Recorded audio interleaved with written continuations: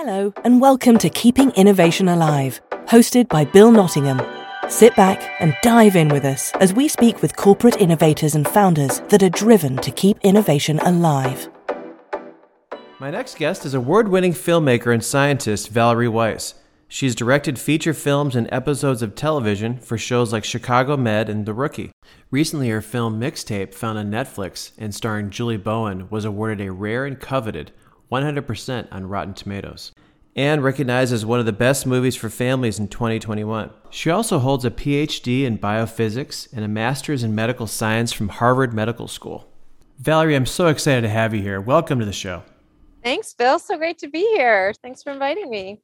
You know, you're very busy, and I know you've got lots of projects going on, and I really appreciate the time you're taking out to join us. And maybe even gives you time to pause, doesn't it? Yeah, it's nice to see an old friend and slow down for a few minutes and have a chat. You have an interesting story, and you're definitely someone that loves to be engaged with what you're doing.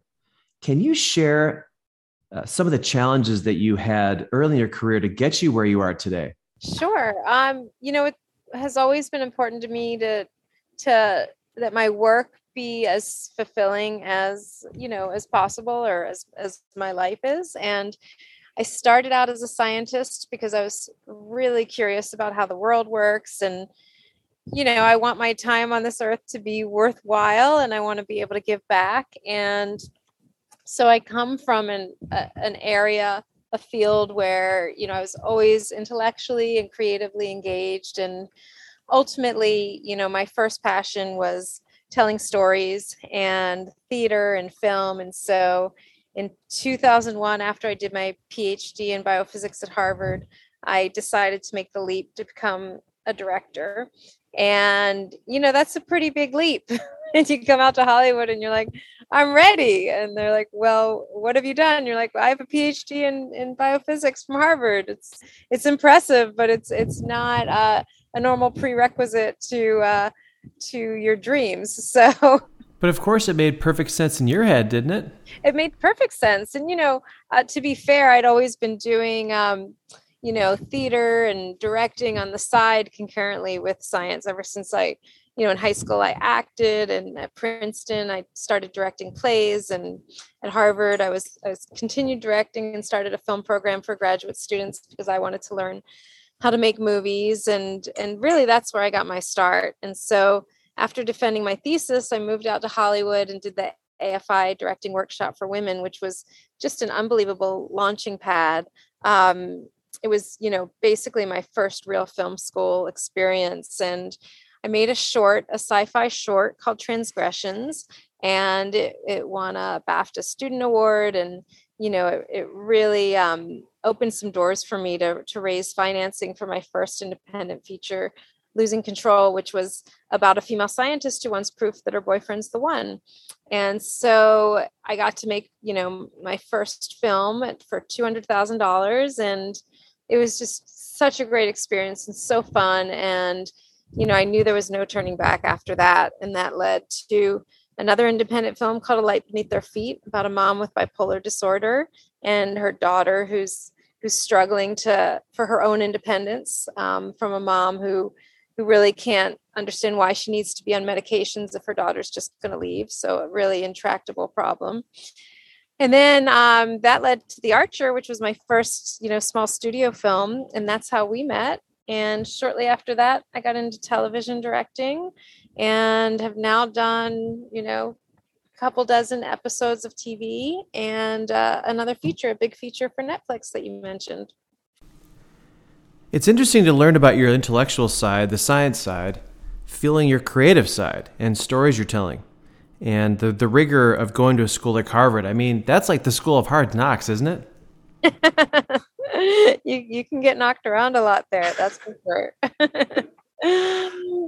Yeah, I think my logic brain is incredibly helpful with what I do, because, having a framework within which to be creative is super helpful, because there's always constraints. There's going to be budget constraints or schedule constraints or just reality constraints, like what you physically can do on screen. But there's also story constraints, and I find it most helpful with that. When I get a script, the first thing I do is, flag anything that bumps me logically, and not just straight logic, but like with emotional logic, anything where I don't believe a character would say something or do something or not make a different choice. And then that leads to a really productive conversation with my collaborators where we can get to the bottom of what is the best approach to telling the story. So I find it really helpful to tackle that aspect of creativity first. And then once everything feels watertight on the logic side, then I feel like, the sky's the limit in terms of how I tell the story. From a creative perspective, you're doing a lot of different types of shows and films. What are you excited about? Yeah, I really want to get back to my roots of telling stories that, have to do with science, not even if they're overtly scientific concepts, but I think there's such a science illiteracy in this country and in this world right now that it's not just shocking, but so damaging. We really are. It almost feels like the public's approach to science is almost like the Dark Ages. And so I think, one of the ways to open people's minds intellectually is through their hearts and emotions. And so if I can tell stories where people can respond to the humanity in them and feel empathy for characters, I feel like that's a gateway drug to understanding and learning important basic scientific principles that are essential for our survival, whether it's understanding what's happening with global warming or, how vaccines work or dangers of big data or big pharma. There's so much happening and science is so incredibly advanced, but yet the average person's grasp of it is so infantile that gulf between those two things is incredibly dangerous. I like that approach, and entertainment is a great form of education and can reach a mass audience. We need to better understand the principles of how our world works, don't we? Is there some advice you could share with others for some of those out there that want to take on some of the challenges that you've embarked with? Everything takes longer than you ever think it will, whether it's science, an experiment that you want to do, or a screenplay you want to write, or a creative job in Hollywood that you want to secure. Anything worth doing is not easy. Otherwise, everyone would be doing it. But the competition is fierce. So I think you have to be doing it for the right reasons. You have to love the work and the process and be willing to just hunker down and step by step do the work of getting really good at it and making sure your work gets out there and that you're meeting the people who can hire you and make a difference in your career. So is there a project that's in the works right now that you could share so that we could see what's coming next? That's a great question. These days, I sign a lot more NDAs than I used to. But I'm planning to go back for season 3 of Outer Banks, which is on Netflix. It's a show I've been doing since the first season that I'm just a mega fan of independently of directing it. And really, really excited to see what the writers are coming up for this season. Well, I'm always inspired by other creators that have a passion for their work. I also love movies and learning new stories. So I've really enjoyed knowing you and seeing your career evolve.